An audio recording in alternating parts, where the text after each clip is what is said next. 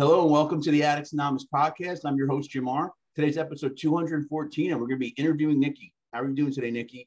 I'm great. Thank you, Jim. How are you? I'm doing well. I'm excited to do this as usual. So let's dive in and get started. First question I ask everybody is, tell me about your childhood and growing up. Okay. So I am a sibling of two, and grew up with a mom who was alcoholic, and my father passed away when I was really young. How young? I was four. My dad was killed, and my mom kind of really was a really good example of, do whatever you have to do to take care of your kids. May I ask what happened to your dad? Yeah, so my father was murdered. He was really sick, and he left our home thinking he was going to die. And long story short, he got a girlfriend, and she had an estranged boyfriend, and he followed them home one night, and out of jealousy broke in, shot my father, shot her, and then felt bad and scooped her up and took her to the emergency room, dropped her off, and then he drove around the corner and blew his brains out. And so, interesting how later on that played such a significant piece of my life, because my mom had just told me he died because he was sick. And when I found out later, around 12, which corresponded with about the first time I took a drink, I was so angry at God. How could that happen? How could, so really interesting. And here's the thing, my sister, she's not an alcoholic, and she grew up in the same circumstances, but childhood was chaotic, very chaotic. Well, I can only imagine finding that out at 12 years old. You're so young, and it's hard to understand, like you said, why someone would do that. We don't, at that young age, we don't realize that there's just some people that they're not well and they do crazy stuff. I had been told he was sick my whole life. And so I found life insurance papers that said that my dad died from a gunshot wound to the head. Okay. Just couldn't understand, Yeah, that must have been hard. Yeah. So you took your first drink around 12? It was actually, my mom had gotten married to a man, and it was at her wedding. And I drank some champagne, I believe, and blacked out first time I drank, Really? Yeah. How much did you drink? Do you remember? I have no recollection, but I do remember, really interesting, all these years later, we have pictures of, my mom drunk and me drunk. Yeah. And, your mom was okay with it?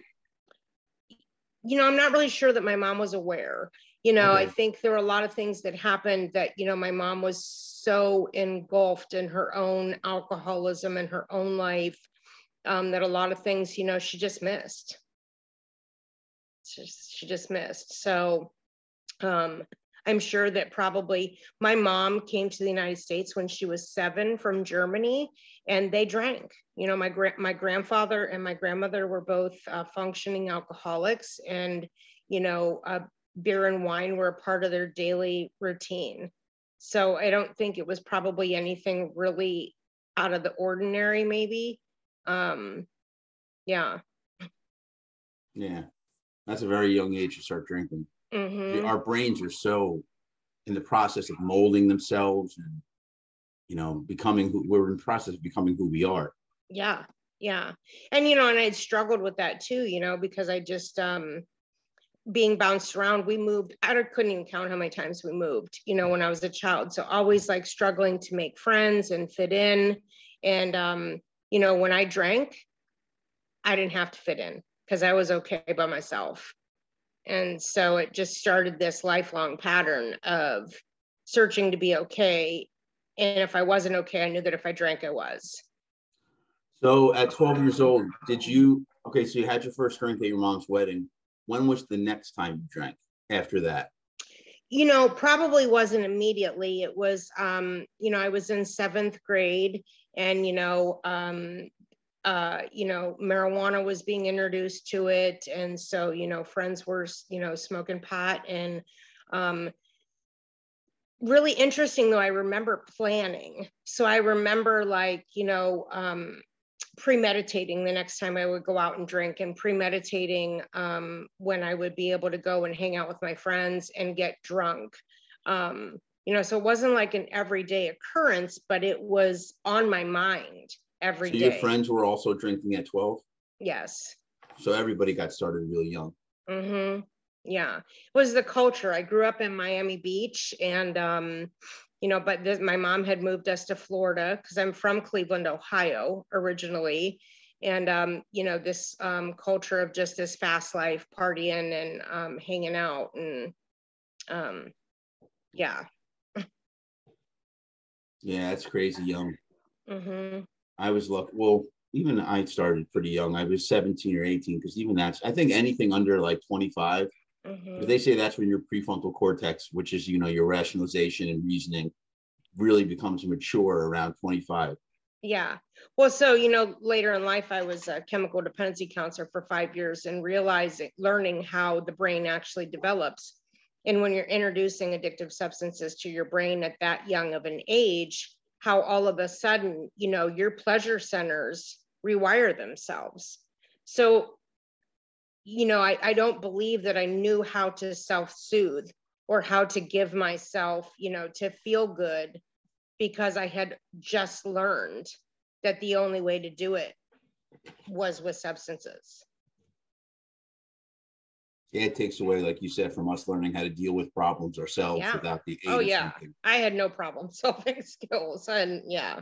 So So it really made you more social and fit. You felt like you fit in more, or you said you were also more okay by yourself. You said, yeah. So, you know, I described myself as this chameleon.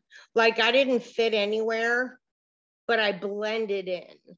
You okay, know, I never felt like I fit. And you know, I struggled early on with my sexuality, and I couldn't, you know, I came from this, my mom was very religious, belonged to this very zealous church. We couldn't go to the movies, we couldn't do all this stuff. And so are you gay? And that's one of the things you also yes, about. Okay, yes. And so I learned this message that I was not okay. And you know, and I'm trying to figure that out as well. And I just, you know, I think I just compartmentalized that and just said, you know, that's not who I am. That's not who I am. And, you know, a lot of things of I just drank, you know, like in order to deal with I never processed any of that. I mean, I don't think I fully processed that until the first time I was in the absence without any drugs and alcohol. And that wasn't until I was 36. I mean, I've thought about before, if I was gay, how would I go about telling people? I would be terrified, because Mm-hmm. I would just, it's a natural fear of not knowing how someone's going to react, Yeah. Yeah. especially You if know, and they're religious.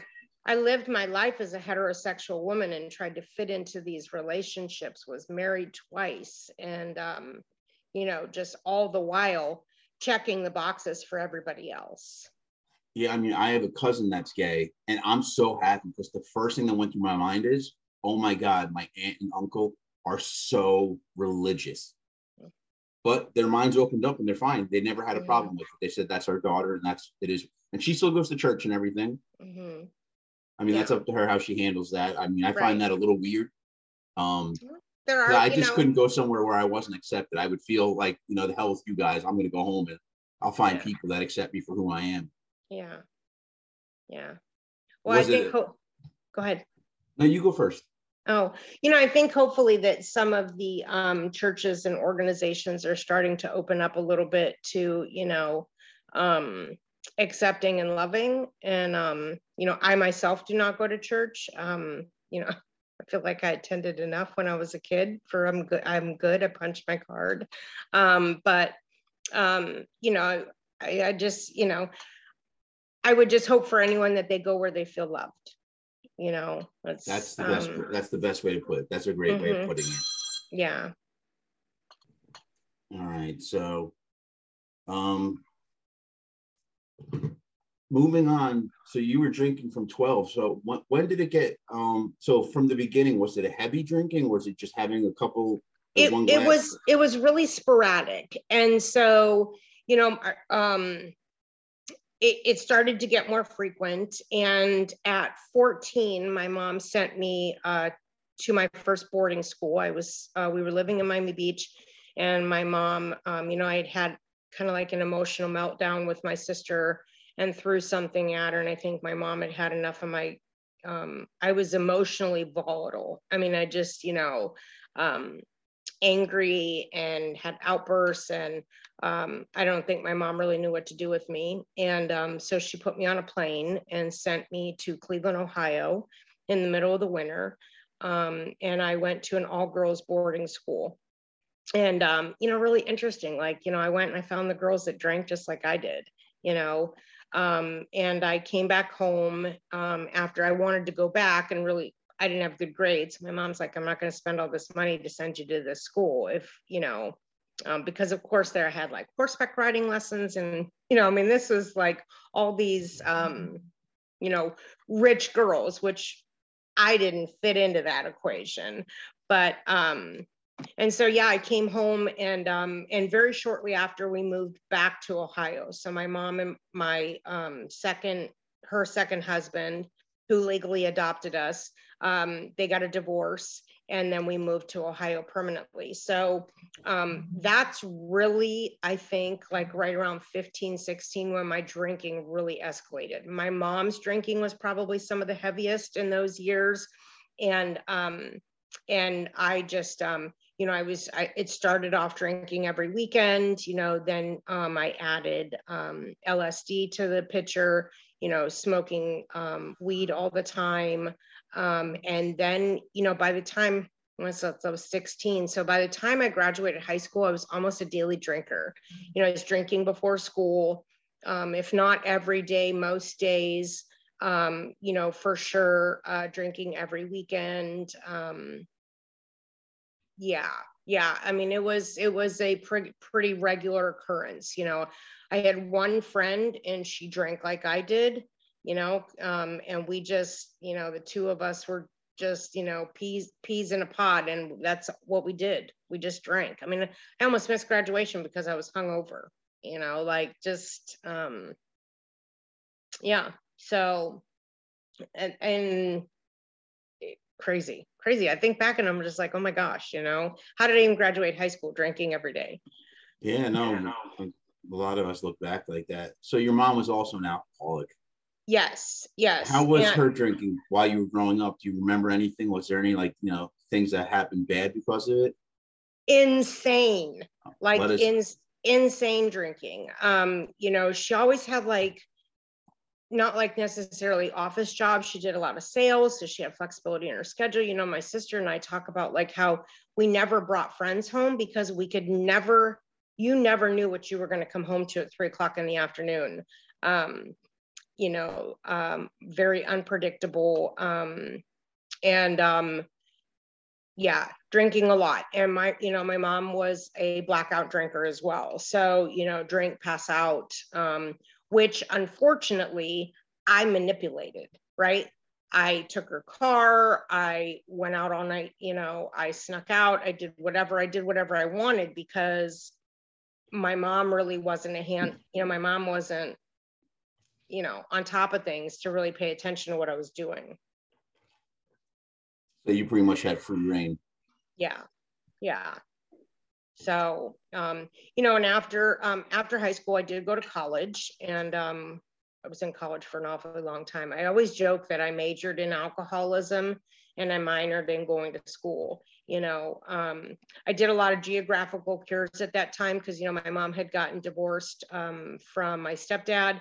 And so I moved back and forth. You know, I would pack my car and I would get on I-95 and I would drive south and move to Florida. And then I would get, you know, my dad would get sick of my stuff down there. And so I would move back to Ohio, and I was back and forth. Not until I was probably 20 years old did I finally settle into a place, and I moved to my sister. You know, my sister was the graduate in 4 years, not 4 years and one day from college. She was the achiever. She behaved. She never got in trouble. She never did anything. And so she was in school in Bowling Green, Ohio. And I said, well, I'm going to come to college with you, So I moved to Bowling Green. My parents got us an apartment together. And I was almost 21. And so then the game really got interesting. The progression of my disease was crazy. So you believe alcoholism to be a disease? Oh, it's absolutely a disease. Yeah. If it wasn't a disease, that it wouldn't be in the DSM-5, and there wouldn't be insurance companies that would pay for us to go to treatment. That's a great point. I'm like in the middle. I think it's a disease, but every now and then I'll hear an argument for it not being a disease. But because the only thing I could say is I also believe it has to do with your environment. For some reason, because I do these interviews, like I said before, you're interviewed 214. I tell everybody, almost 90% of us have childhood issues. Well, trauma. So there are risk factors, right? Yes, exactly. I guess that's a great way to put it. Risk factors. Any disease process has a risk factor. People just don't end up diabetes unless they're type 1 juvenile diabetic, right? So there's these risk factors that we have, and it's environment, it's diet, it's, all those things. And so one of the contributing risk factors for addiction is trauma. Yes. And so, trauma, and that can be early in life, later in life, but trauma is definitely one of those things. And, if we don't learn healthy ways to cope, same as with somebody, I'm also a nurse. So if we don't learn healthy ways to cope with those things and learn the proper ways to take care of ourselves and heal our brains and our body, if we get introduced to this substance that teaches us how to feel better, of course, it's going to be something, and it goes from the beginning, just the same as somebody doesn't start off overweight and become a diabetic overnight. It's this process, right? Our bodies change, and it goes from the want and the fun to the need and the necessity. Yeah.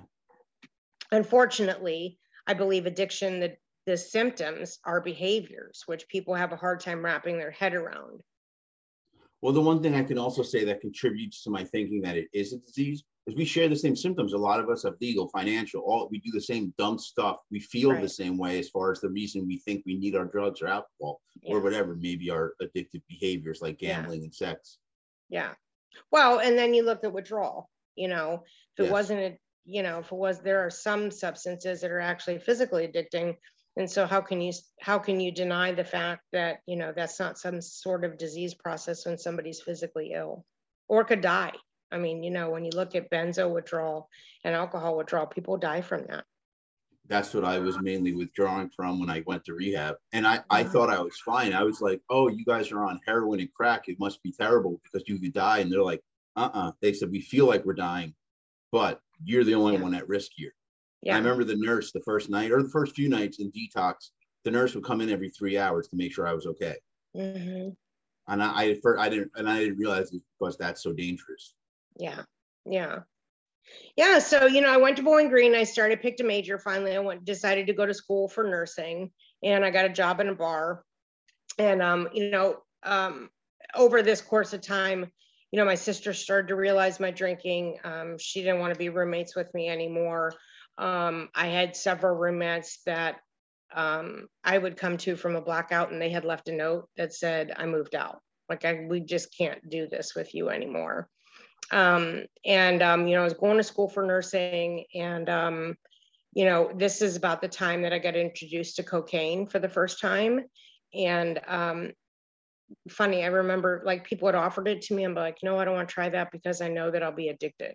I'll know that I will love it, and who says that? But somebody who has a substance abuse problem. And so I did, once I started using cocaine, then really the financial strain started coming, because up until this time I hadn't been in trouble legally. I had, for my father passing away when I was little, I had a little cushy life insurance policy my mom had stacked away for us, and I was blowing through that. And when I was 25, I was 26. And I got called into the dean of nursing's office, and she said, Nikki, you're getting ready to fail, and we suggest that you take a leave of absence from school. in a BSN program, if you fail out of one bachelor's degree program, it's not like you can just reapply to another bachelor's degree program. Like your bachelor's dreams in nursing are done. So she said, we recommend that you take a leave of absence. And very shortly after, I had somebody that I dated or hung out with or drank with. And I think that was like the beginning of the semester. So maybe it was like January. And very shortly after, I found out I was pregnant. Oh boy. When they told you to take a leave of absence, were they aware of your partying? No, I don't think they really knew what was going on. I'm sure they suspected, but yeah, no, they didn't say anything about it.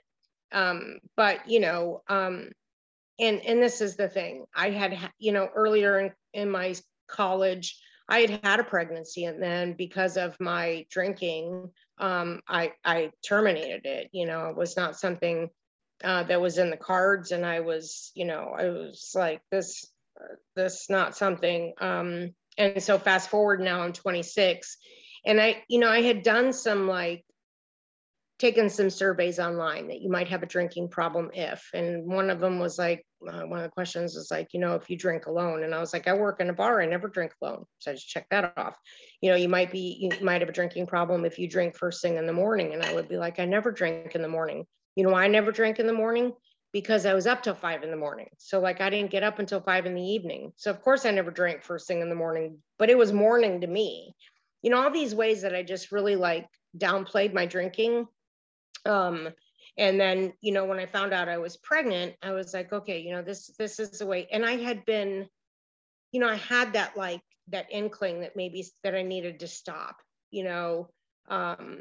and so I said, okay, well, this is a good thing. I'm going to move home with my mom, and I'm going to get sober. And I did get physically sober, but I didn't do anything otherwise. And so, I fantasized about drinking every day while I was pregnant. It must have been rough. I'm pretty impressed. A lot of women, I find that they quit when they get pregnant. There's something that clicks, I think, biologically, that it makes it maybe a little easier because they know it's not just them anymore.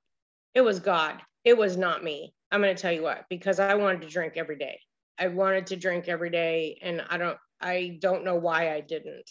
Maybe it was because I live with my mom. Maybe it was because I don't know. Maybe it's because I was in school for a nurse and I knew what I was going to do. And but well, give yourself credit. Credit is due where it's due, and obviously, if you quit, credit is due because it's not easy for an alcoholic or an addict to quit.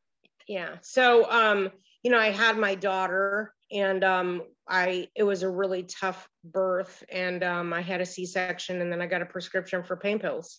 Oh boy. And the bear got kicked, and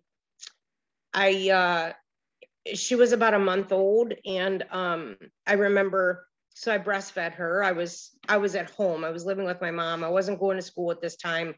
Her biological father didn't have anything to do with her. I'd never seen him during my pregnancy. He was a major alcoholic as well. And so she was about a month old, and I decided to stop. I was like, oh, there's a bar that I used to drink at, and so I stopped in. It was like 3:00 in the afternoon. I was just going to have one. And I think I got home at about 3 a.m. And my daughter had been home with my mom, crying because she was hungry, because, I breastfed her. I didn't have any milk pumped. I didn't do any of that. And then when I got home, my breast milk was poisoned. I couldn't even feed her, And the irony of it is that instead of saying, like, holy shit, like, that you have a problem, I just thought, well, I went too early. I didn't have enough milk pumped. I didn't do this. I didn't do that. And next time we're going to plan. And that's what happened. From there, I was going out as much as I could. And it wasn't all the time, it was pretty, I would guess, like, moderate, you know what I mean? Like, I just I didn't drink a lot all the time, but, trying to fit into that box. My mom, she kind of looked at me like damaged goods. So that I was, I was a single mom, and that I had this baby and that I was never going to find anybody who was going to want me. So she introduced me to this guy that she worked with, who I had no real interest in, but in the alcoholic, self-centered, self-seeking, and selfishness, I saw this hardworking man who loved my daughter. I think first time I met him, my daughter was 3 months old, and he was going to buy me a house. He was going to, get me a car. He was going to take care of me. He was going to do all those things, and so of course I married him. Didn't love him. And as a matter of fact, I believe right before the wedding, he said to my mom, I know Nikki prefers girls, but I'm willing to live with that. So I think the two of us were just as sick. He just wanted somebody to love. I just wanted somebody to take care of me. And then my drinking really progressed because now I had a built-in babysitter. I started going back to school for my nursing degree. I was, drinking all the time. I was not coming home at night. And we had been married 13 months, and the last straw was I had stayed out all night, and I came home in the morning and he was like, you have to go somewhere and I don't care where you go, but I'm going to help you get there because I can't do this anymore. And he did. He helped me move down the street. He helped me get an apartment. And of course, now I could just drink the way that I wanted to, except the fact that I was a single mom to a 3-year-old. And it was, how children's services never got involved in my life. I have no idea. I have no idea. I did graduate from nursing school, and at this time I got a job as a nurse. And so I was working as a nurse. And of course, right as I celebrated my new job, I hadn't done any cocaine since I had been in college. And of course, to celebrate, I said, well, I should get an 8-ball. And so once of course, then I poked that beehive. Now I'm making good money as a nurse, and I, started using cocaine again on a regular basis. And I don't care what kind of good money you're making. If you're using cocaine all the time, you don't have a whole lot of money. No. The more you make, the more you spend. Yeah. It was like, that for people who are old enough to remember that commercial, or it's just like that slow going boat that's just going down the toilet. And it's like, I work so I can make money, so I can do cocaine, so I can go to work. I do cocaine so I can go to work, so I can make money. It's just like this vicious cycle. So yeah, I used to love cocaine. Yeah. So, a year into my nursing career, I had a surgery. And also important is that at the bar, I met this guy, and he drank like I did. And 6 weeks later, we went to Kentucky and we got married. And we proceeded for the next, let's see, it's 92, I'm trying to think of 2002 to for the next 6 years. Pretty much. I don't know how we didn't kill each other with our drinking and drugging, but, we just, it's all it was. We had nothing else in common except getting high and drinking. So, he was a lot of times unemployed, very manipulative on my part. I was making all this money, and I was like, I pay the bills and you don't do anything. And, feeling like I had this upper hand in this relationship. So I was really mean and abusive. And had a surgery for the pain pills. And then of course they stopped giving you the prescription after you have the surgery. And then, so that's when my buying pills started and my opiate addiction really kicked off. I was just like a Roomba vacuum cleaner. I'm telling you, like at work, if somebody would have told me a prostate pill was going to get me high, I was the addict that would have like crushed it up. I would have snorted it. I would have smoked it. I'd done whatever. And if it didn't happen the first time, I'd have tried again the second time, just in case, like I just was anything that I could do to be high. I was high at work. I would go to work drinking. I would go to work hungover.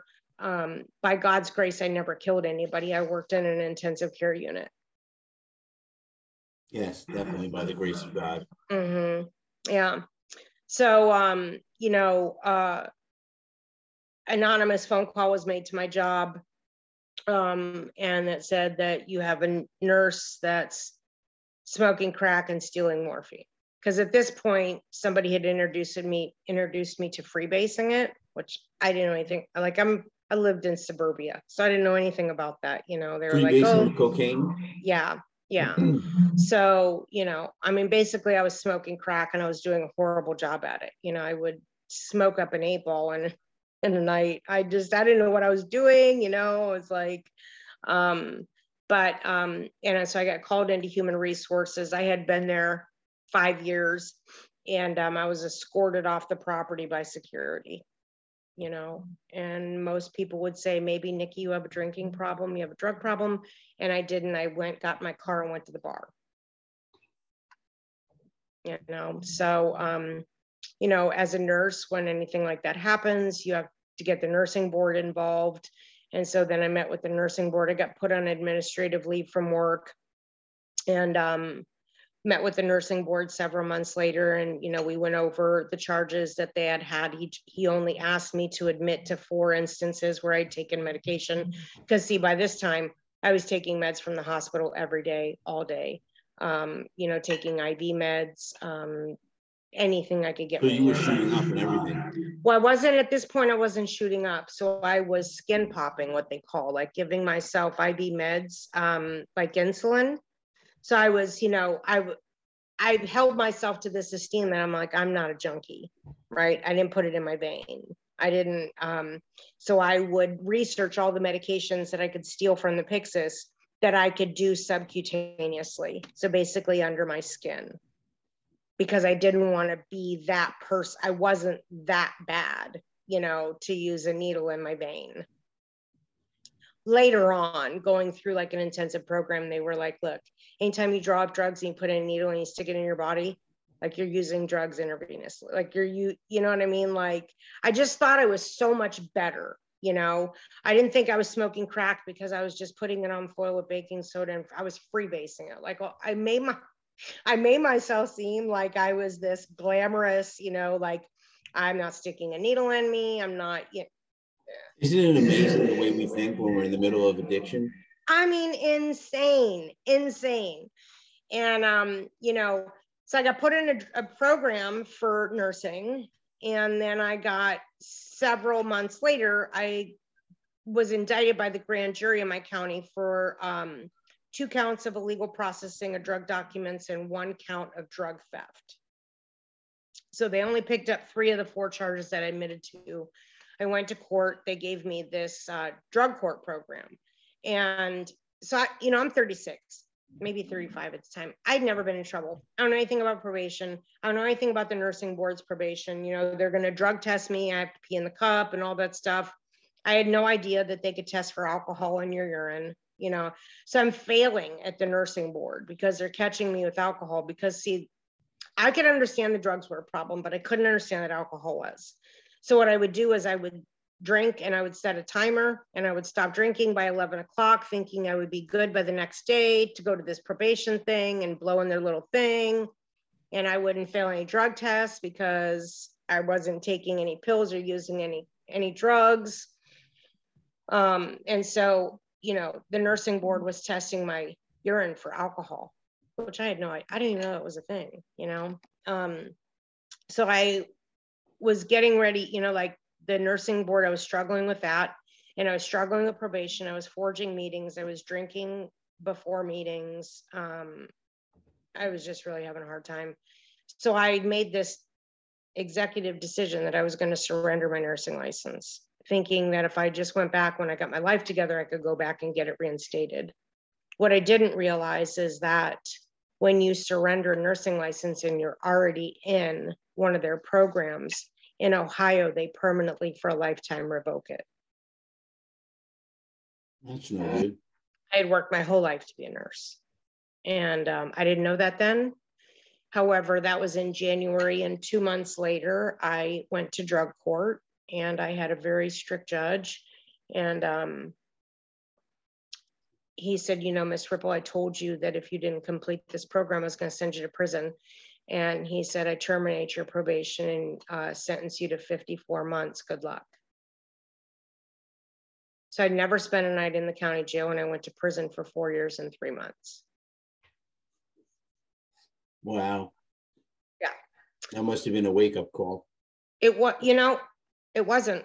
And this is the crazy thing. It was not. I was pissed. I was angry. I was self-entitled. I couldn't believe this had happened to me. I had friends of mine who were nurses. They were getting like chump change probation and they were getting to go to rehab. And I said, I never got any of those things. And I was mistreated. I was the victim, you know? And so then of course, you know, my mom starts to feel bad because, you know, she buys into my shit thinking that, you know, like I was treated unfairly. And so I go to prison, and my mom, because of, I think, some of her own stuff, and we've talked about this, you know, she felt bad maybe that she had contributed to some of my problems. So what she did is she showered me with gifts. So the whole 4 years I was there, it was all about, because I was in this really lax prison in Ohio, I need my hair done. I need new shoes. I need a food box. I need a clothes box. I need a chicken dinner. I need me. Come visit me, bring my daughter. Because, you know, this is the thing. Like, my daughter went to school when she was 9. I said, I'll pick you up from school. And I never came back. And now all of a sudden, you know, I'm asking my mom to bring my daughter. It's an 1.5-hour drive to the prison every 2 weeks to come and visit me. And my daughter went home crying after every visit. And I was so selfish, I didn't even care. I was all about me. I want to see my daughter. I don't care that she's upset. I don't care if she's having a hard time, you know?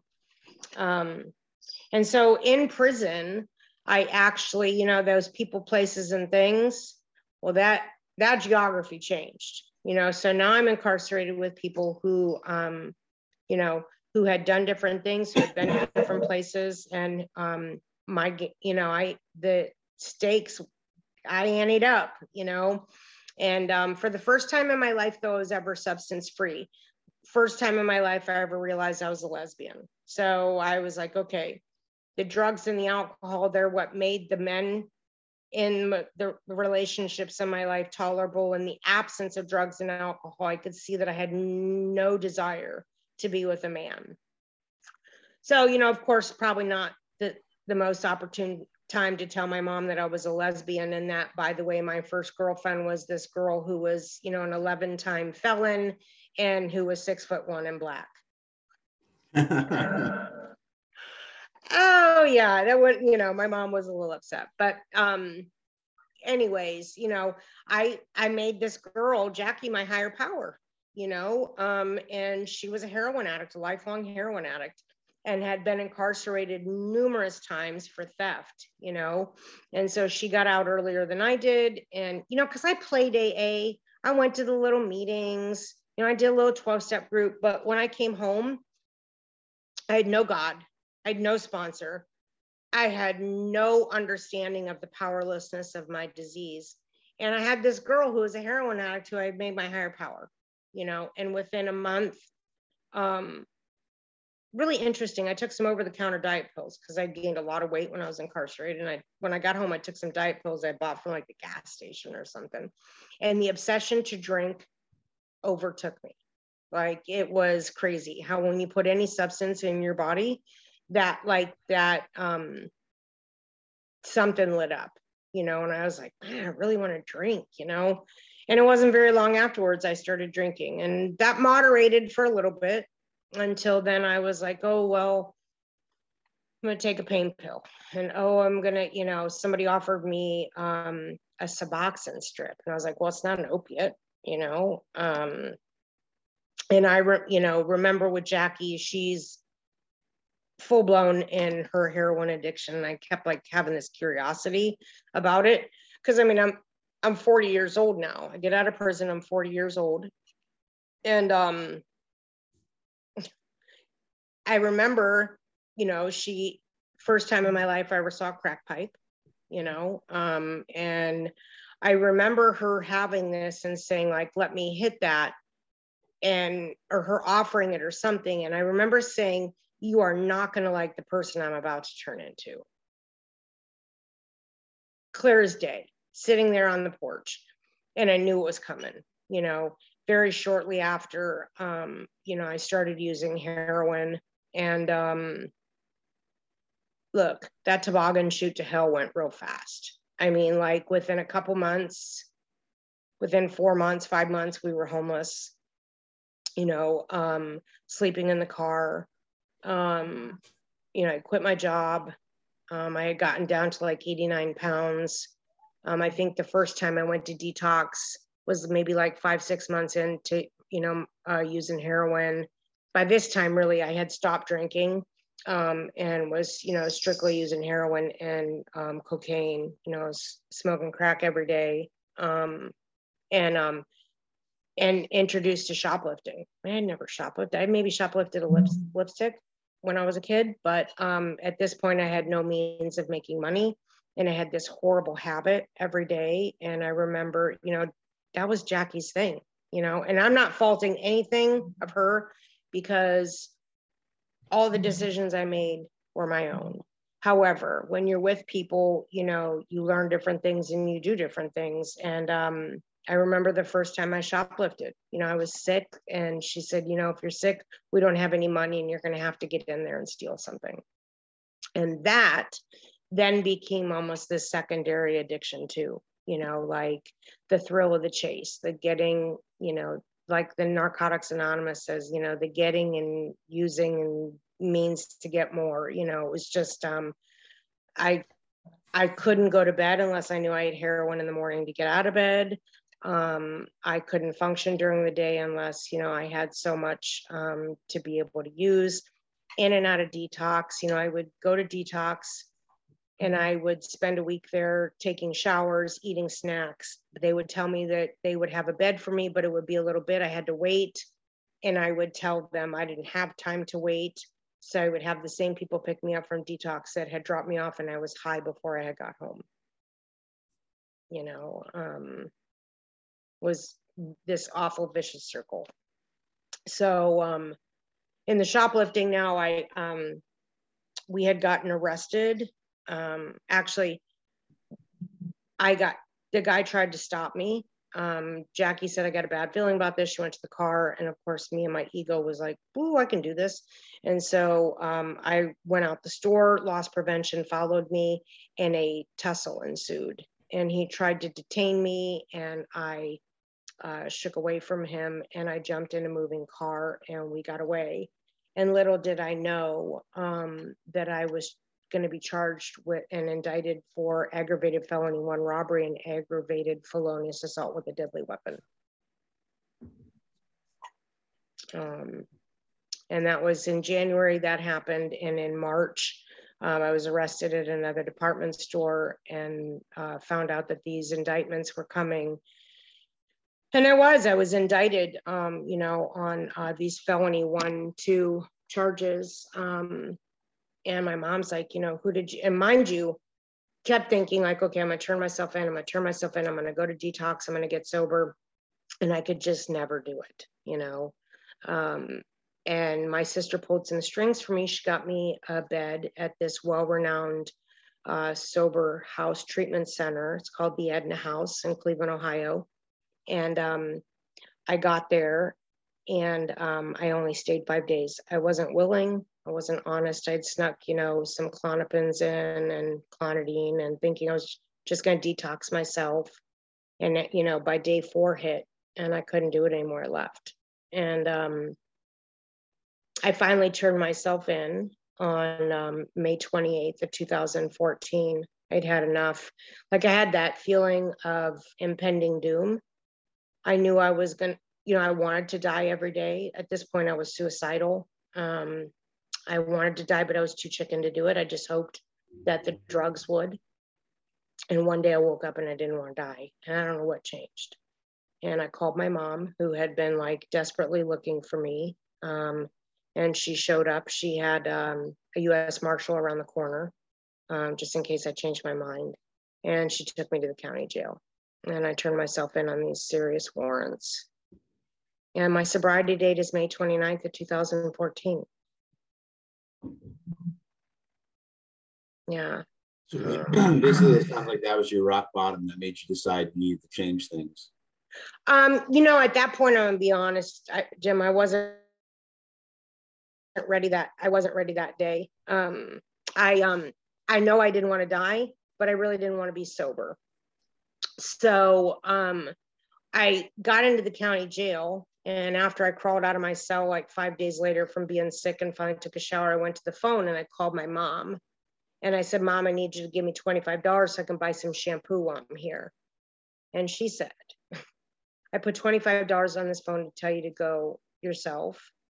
And I'd rather give $10,000 to a bum under a bridge. And I don't know what you're going to do, but you better figure it out. If you call me again, I'll block the number.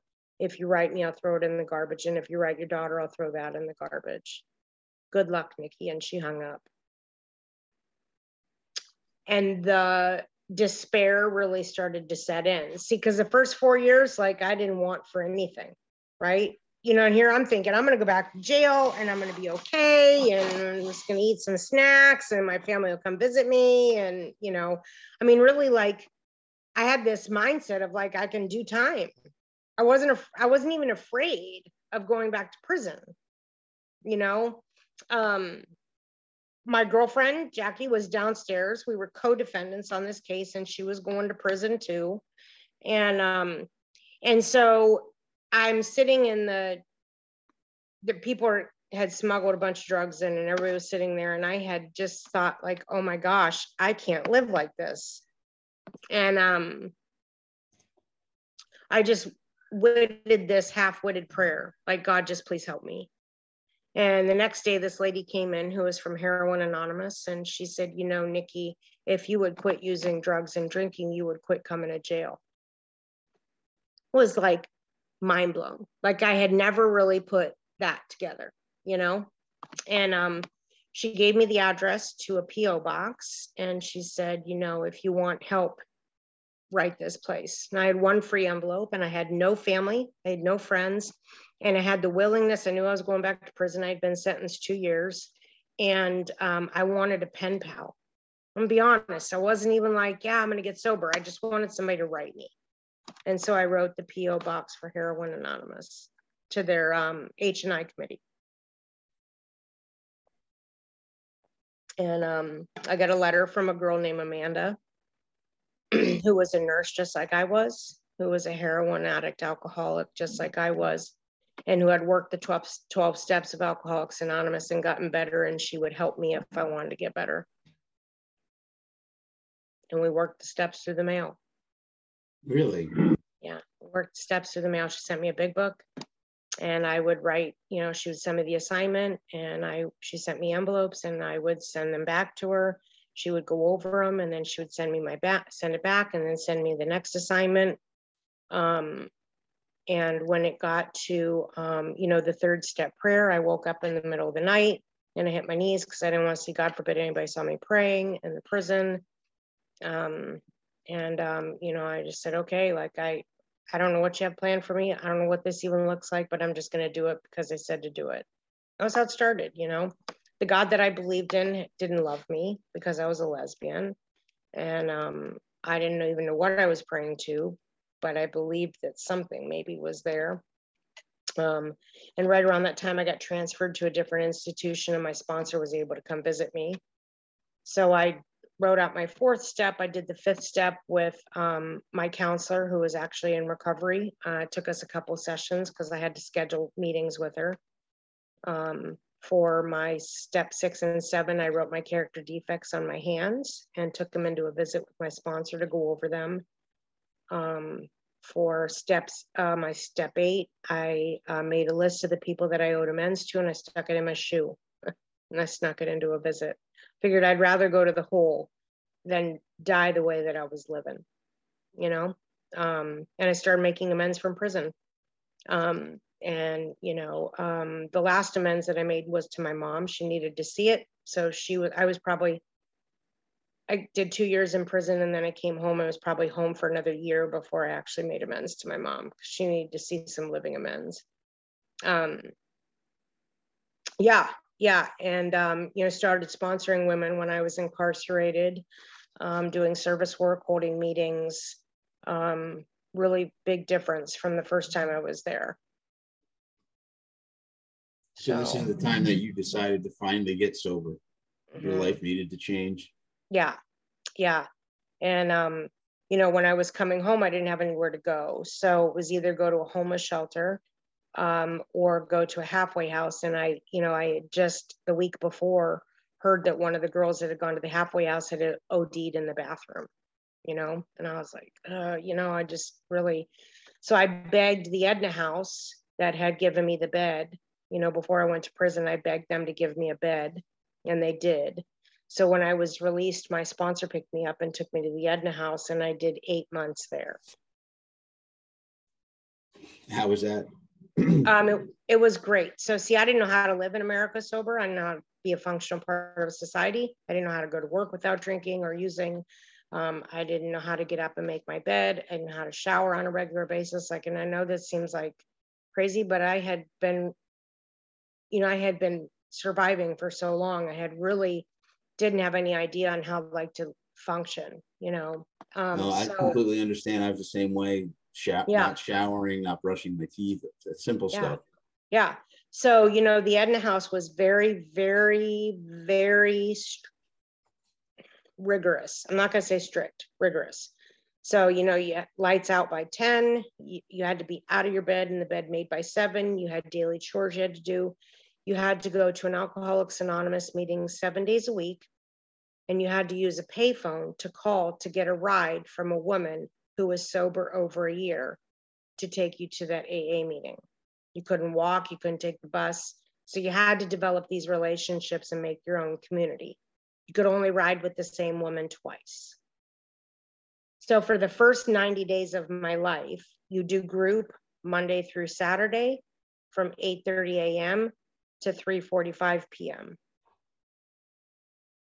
You have a little bit of free time, you have dinner, you have your chores, and then you go to a meeting in the evening. You get a 5-hour visit on the weekends on a Sunday.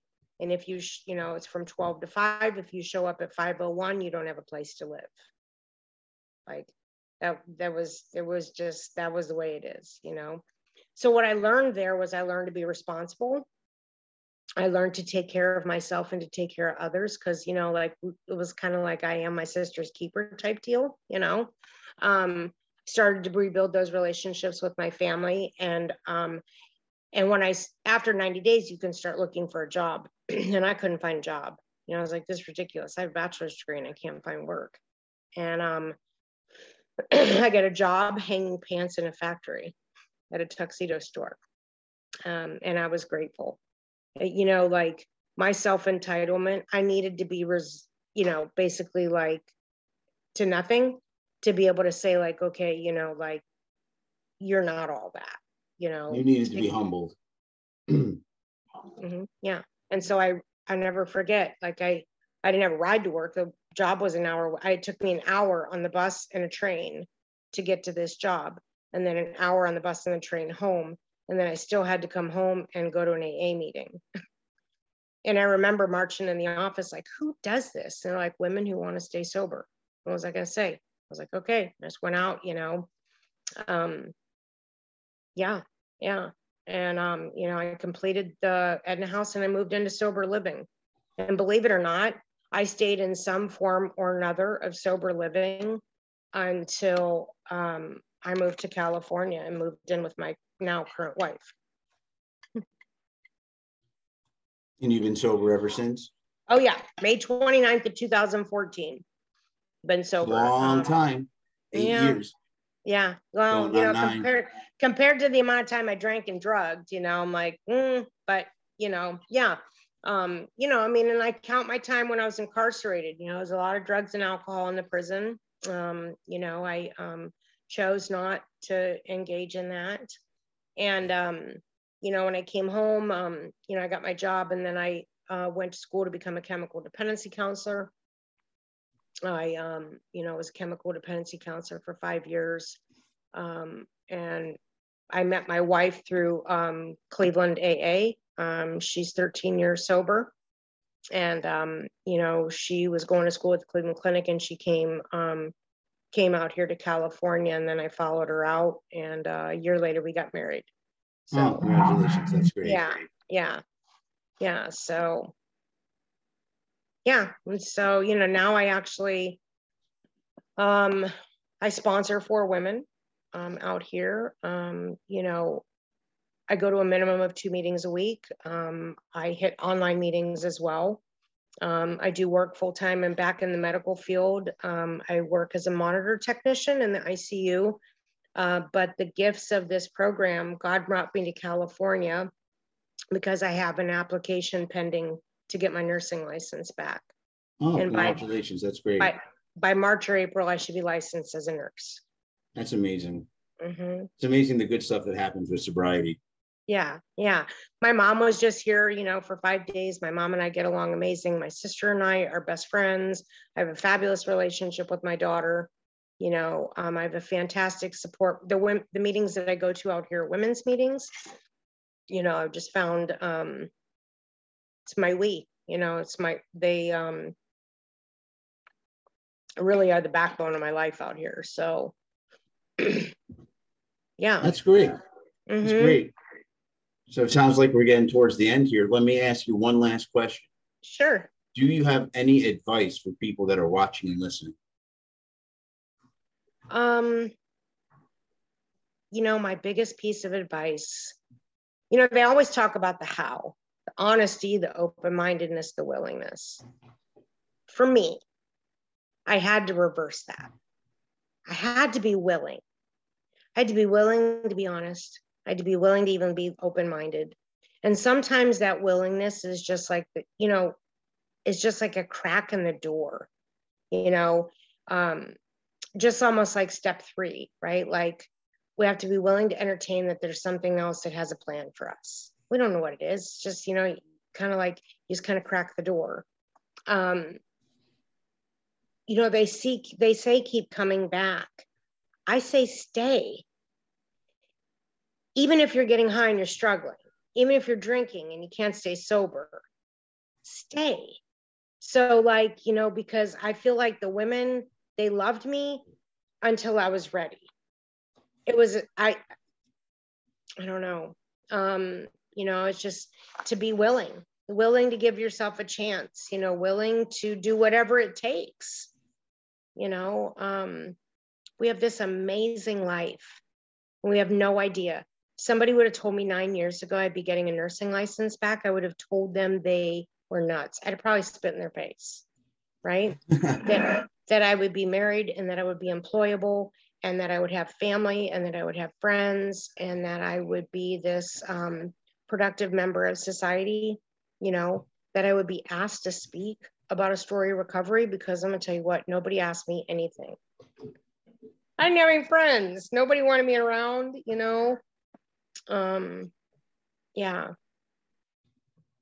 To be I really appreciate everything you've opened up and shared with us. I really appreciate you coming on the podcast. Thanks. How do you feel right now? You feel good? Yeah. I always say that it's God's story. He just let me live long enough to tell it. That's an amazing way to have an outlook on it. Yeah. There were a lot of days I didn't think I was going to live. Yes. No, I know, unfortunately, all about those days. I was talking with someone the other day and saying there's so many times I went to bed and I took so much stuff. I was just like, I hope I wake up. Because my biggest fear was my mom finding me dead. Mm-hmm. I wrote many suicide notes thinking I was not going to wake up. Yeah. Only be mad when I did because I had to start all over. Yeah. But life is beautiful. It really is. Yeah, it can be. Absolutely. You just got to put in the work. Mm-hmm. Yeah. So did you have anything else that you want to add in? Anything we didn't touch on or miss? No, I think for me, the key points have been sponsorship. So, whatever program you go to, you got to get a sponsor and you got to work the steps. Because I really believe it's the only way for me that I was able to make any kind of changes.